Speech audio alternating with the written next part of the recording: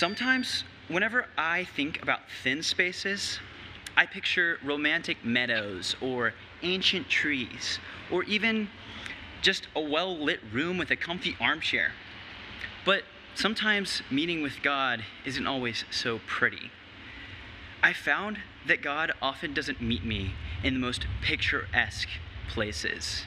Instead, I find that whenever I am most vulnerable, most exposed, and least composed,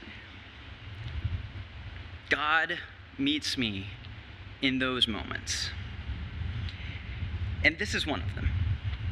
This right here is a hot concrete alleyway here on the campus of ACU.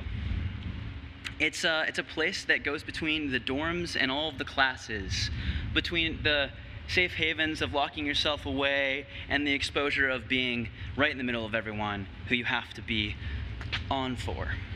I used to walk up and down this alleyway my freshman year of college. My fall semester was one of the darkest moments of my life, and that's really unfortunate, but it really just had to do with a lot of feelings of depression, of loneliness, of feeling as if this was a place where I wouldn't find my people, where I would feel as though I had never had people who wanted to pursue deep friendships with me, a place where I felt like I had to impress, but can never just be who I was and be who I was with people.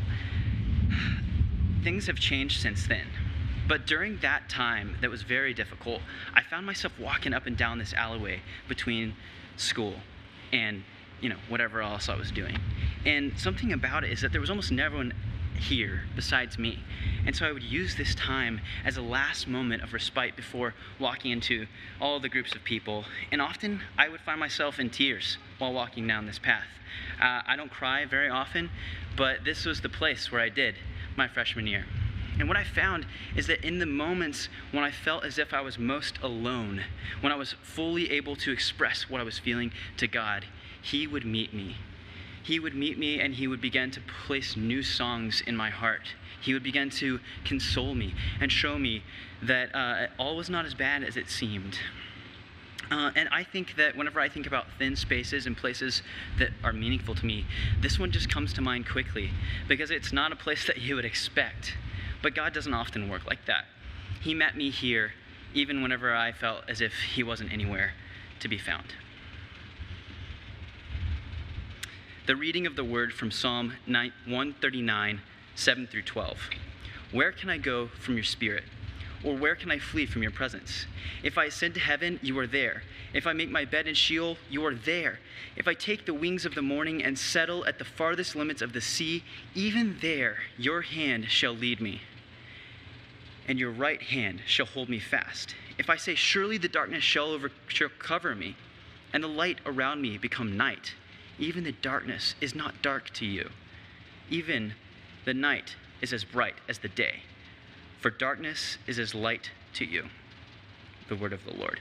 Good morning, Highland. I am glad that you have joined us this morning, whether this is your couch in Abilene or wherever around the world. We're glad that you chose to join us and worship God together. Leonard Sweet tells the story of perhaps one of the most important philosophers in the 20th century, Martin Heidegger. Heidegger lived in Germany, and like most philosophers, he made his living teaching at a college, writing books, and speaking. But what is interesting about his life is that as he became more and more popular and influential, he began speaking more, and he was offered a job to be the chair of philosophy at the University of Berlin. Now, this is the most prestigious job in the most prestigious university in the country. It was his dream job, the height of a career. But he turned it down. He turned it down because his philosophical life was not rooted in his teaching position or in his office or on a campus, but in a hut, a little 3-room cabin, 500 square feet in the Black Mountains. And it was in the cold winter nights when the snow had fallen over all the trees and it was dead silent that he was able to ask the essential questions. It was when living in that cabin things became simple that he was able to do his work. He turned down the position because he wouldn't have able to do that same sort of philosophical inquiry in the city. His little ski hut was his holy ground.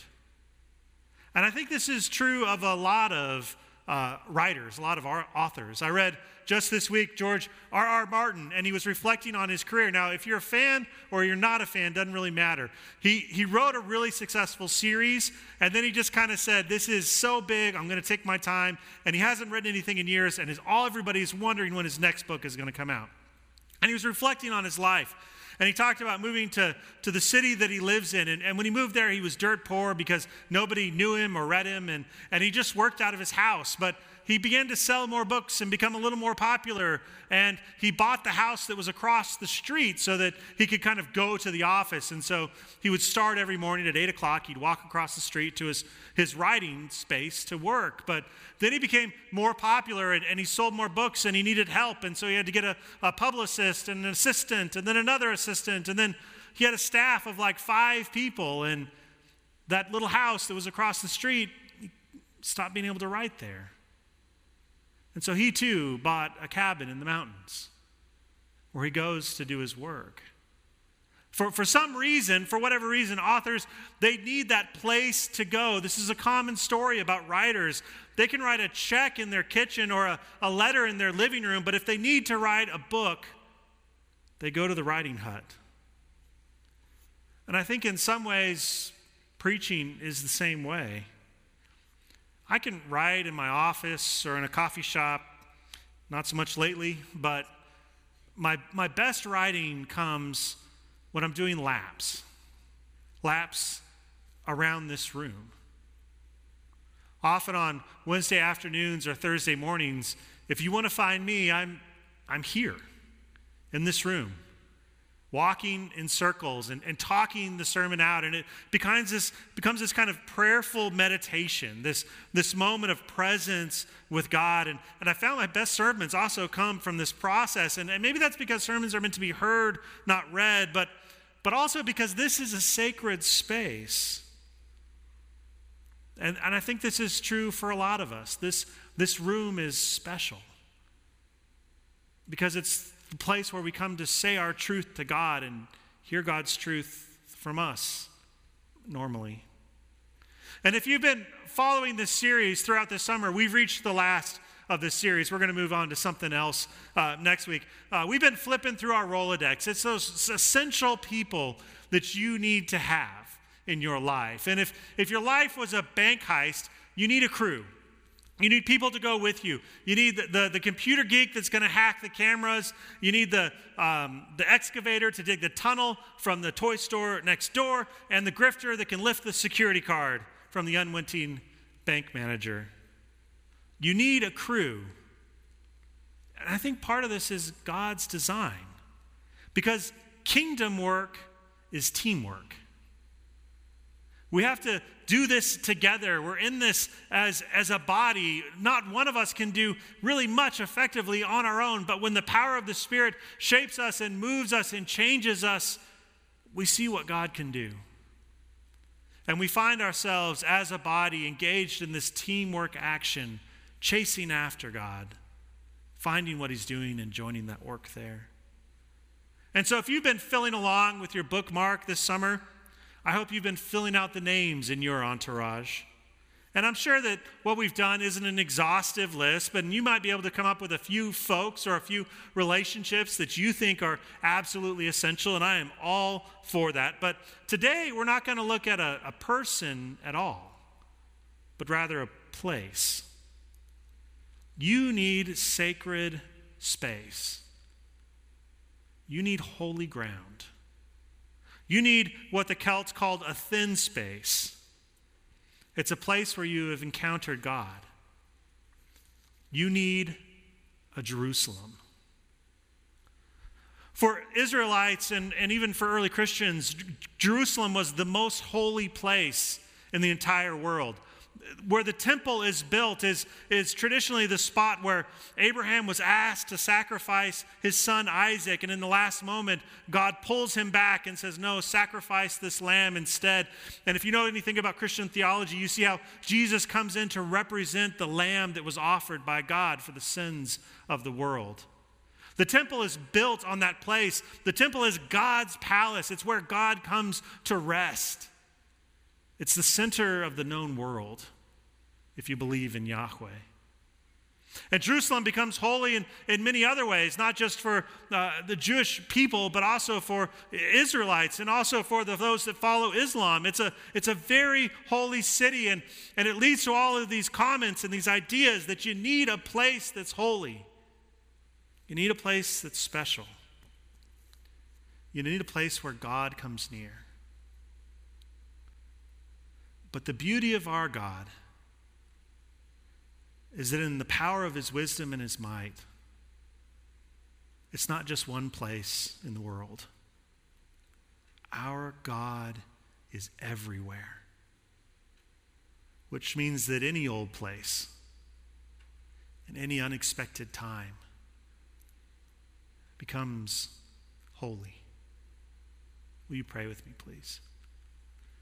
Heavenly Father, we're grateful for the couches that we are sitting on and the office chairs where we are watching. And Father, the phones as we're out on our walks, wherever we are gathered together, Father, I give you praise because wherever that is has become holy ground. A place where we take our shoes off. A place where we say, I had no idea, but God was in this place. A place where we're prompted to build stuff. Tents or tabernacles, temples, or just a small stack of stones. So, Father, as we enter into this time where we're going to focus our hearts and our minds on your word, I pray that you pour through me the gift of preaching so that your truth might be expressed in love to these, your people. And it's together that the church says, amen.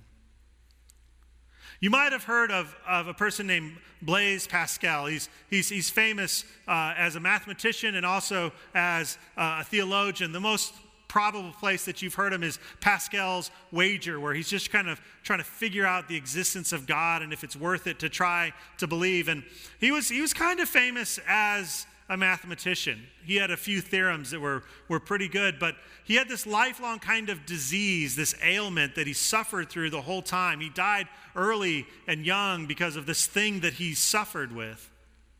But it was about in the middle of his life when he had a moment. He was home alone. He was probably getting ready for bed. It was about 10:30 at night. And he had an experience that it is difficult for him to describe. And his theological work isn't compiled. In fact, the name of his kind of theological treatise is Pieces, Fragments, because he just kind of jotted them down here and there. But he records one time this moment of when God came near. He says, from about 10:30 at night until midnight, fire, fire, fire. God of Abraham, God of Isaac, God of Jacob, not of the philosophers and the learned, certitude, feeling, joy, peace. God of Jesus Christ, my God and your God, forgetfulness of the world and everything except God. He is found by the ways taught in the gospel, grandeur of the human soul, righteous Father, the world has not known you, but I have known you. Joy, joy, joy, tears of joy. And he goes on to write, and scholars think that he wrote that at probably at 12:30 or 1 a.m. that night, and he's just trying to capture the experience that he had of this encounter with God. And that moment was so special to him that he took what he wrote, this piece of paper, and he sewed it into the side of his coat so it could always be near him and with him. In fact, it wasn't discovered until after his death. On November 23rd, 1658, Blaise Pascal encountered God. And his home became a thin place. Where is the thin place in your life? Where's the holy ground? It's that place that's difficult to describe. It's hard to articulate. In fact, words always fall short when you're trying to tell the story of what it's like in that encounter with God. Overwhelming peace. Inexplicable joy. The overwhelming flood of love. Divine love. Where is that thin place in your life? And my guess is, if you're like most of us, there may only be 2 or 3 stories that you can tell. For me, there was one time I had just graduated from college, and I was trying for jobs, and I was dating this girl. I wanted to stay in the city just to see where that happens. And so I was here, and I applied for a bunch of jobs. And one of the jobs I applied for paid like $30,000 a year. The other paid $17,500 a year. You can guess which one I wanted, right? The one that was twice as much.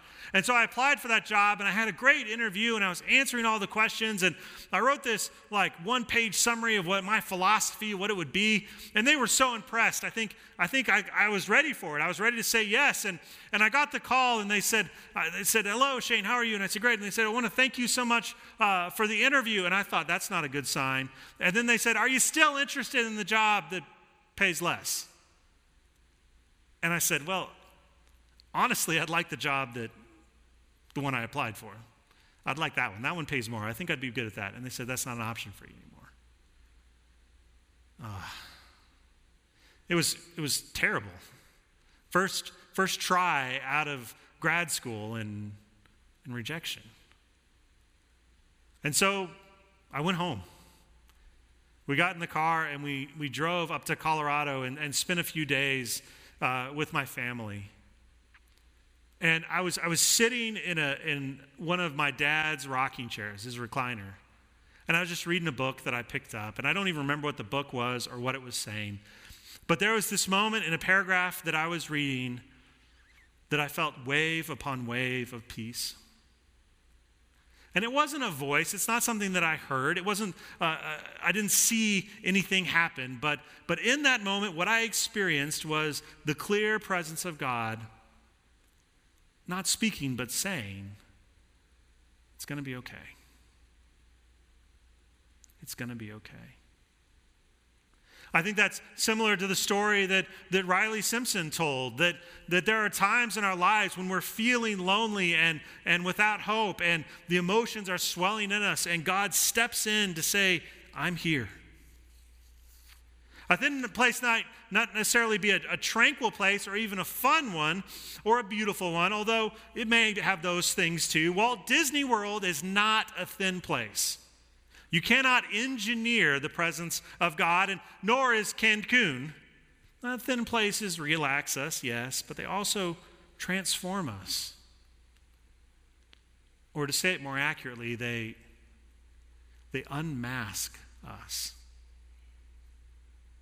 So what represents holiness in your life? What are the coordinates of your holy ground? Is there a place on earth that makes you feel more at home than the house that you grew up in? And what place exists that you'd be willing to give up, that would cause you to give up your dream job? The concept of thin place was developed by the Celtic monks, and Irish monks in particular love to live in tension, the paradox of 3 persons yet one God. They love the tension of Jesus, who was fully God and also fully human. And the Irish history before the presence of Christianity already had a rich tradition of sacred space. The pagan druids held sacred groves and stone circles, and they carried some of that with them when they accepted Christ. And one of the most sacred places in Celtic spirituality is the island of Ionia, because there was one monk leader, his name was Columbus, and he lost an argument, and he had to get out of there, and he took 12 disciples with him, and they fled to this island. And they built a sanctuary. They built a monastery. And while they were there, they did what Irish monks did. They copied manuscripts. They just took an old manuscript and wrote it again on new paper. And while they were there, Britain fell, and Rome pulled back.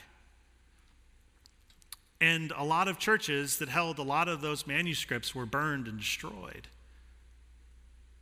And it was about 100 years later when the spiritual descendants of Columbus began getting in these tiny little boats and sailing back to England and Scotland and began telling the stories of Jesus that they had saved in those manuscripts. Thomas Cahill wrote a fascinating book that basically said, because of the Irish monks saving those manuscripts, they saved Christianity as we know it and a lot of civilization. This theme of Irish monks and the spirituality of just wandering off, trusting God. They would get in these little boats called coracles, made of wood and animal skins, and they would just push off and trust God that wherever they landed was the place that they were called to speak the truth and preach the gospel. This idea of thin places are everywhere in Scripture. Jacob wrestles with that stranger in the night and wakes up and says, I didn't know it, but God was here, and he builds a pile of stones. Moses is just tending sheep from his father-in-law and stumbles into a sight that he's never seen before, a bush that doesn't burn up. He thinks, I ought to come closer. And God encounters him and says, take your shoes off, because this is holy ground. Or Jesus on the mountaintop, and when he gets there, he's transfigured, and all of a sudden Moses is there and Elijah is there. It's the best of the law and the best of the prophets, and they're all talking, and Peter just gets befuddled, and he says, you know what we ought to do here? We ought to build some tents. This is holy ground. This is somewhere special. This is something unique. We ought to make this a place where other people remember it. And a voice from heaven says, no, this is my beloved Son, whom I love. Listen to him. And that's the beauty of Christianity, is that we live in this place where God is entering the world all the time, shaping and changing, interacting and moving, but at the same time we serve a God who is not bound by any of those things. We don't have a Jerusalem as much as we have a Jesus. In all these instances, there is a sense that the thin place represents reality, not as one would suppose an escape from reality. Moses wasn't taken out of himself in his thin place. He became truly himself. He became truly himself. And if you remember in that conversation that he has with God and himself, he basically says, I don't want to do what you're asking me to do. I don't want to go. Find somebody else.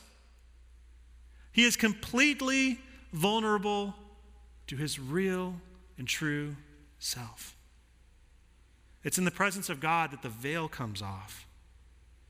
Jesus' true status as heavenly being is manifest in the disciples in one brilliant and unmistakable moment. In other words, for Moses, for Jesus, for the disciples, the thin places aren't illusions or hallucinations. They're glimpses of what really ultimately is reality. And I don't know if you can actively seek out a thin space. I don't know if you can find it. I think you get sideswiped by a thin place like a truck.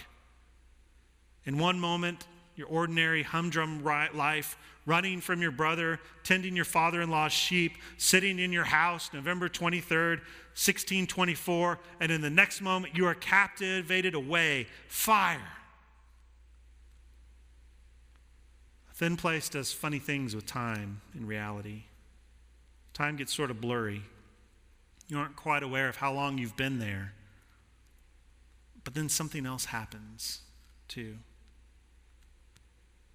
Maybe that thin space for you is an old church where prayers have saturated the walls and the pews for decades. I think a newborn's baby's cry is a thin space. Or for me, there was this moment, I went to a Christmas Eve service in rural Arkansas, this little country church. That had been a tough season and a tough part of my career. And we were doing the communion experience by walking up. And I don't know what happened in that moment, but when they tore off that piece of bread, dipped it in the cup, and then said to me, "This is the body and the blood of Christ that was broken for you," I was unmasked. All the pretension and the worry of feeling or being successful in ministry just kind of fell apart in that moment. I think thin spaces can be commonplaces. In a checkout line, playing peekaboo with a toddler in front of you. It is difficult in the city of Jerusalem to throw a rock without hitting a church or a mosque. It is a city that is soaked with the experience of God. But as God is everywhere and every when, how is it possible that some places are thinner than others? I think the reason is because God is intensely and passionately interested in our world. And this place gives us a sense for the world as it really is, not as we make it. In the aftermath of the Arab Spring in 2011, Coptic churches in Egypt were being destroyed. There were nearly 50 churches that were attacked, including a monastery where the Mass was not celebrated for the first time in 1,500 years for fear of violent attack. For 1,500 years, they had celebrated communion together in this one space. And it didn't happen for a while. And you could moan that, you could grieve that, but it didn't really matter. Because as old and as significant as those buildings are, the presence of God wasn't in the walls, but it was in the worship. And so I want to think about that now for us in this place. Because for many of you, and the story like Jim said, this building is a place where we've had spiritual encounters, where we've had the conversations, where we've experienced the worship, where you've heard the word that pierced your heart. And it's hard for us not to be gathered in that place again. But this week, I want you to reflect on the times and the places where God came near to you. In fact, I would love for you to tell that story.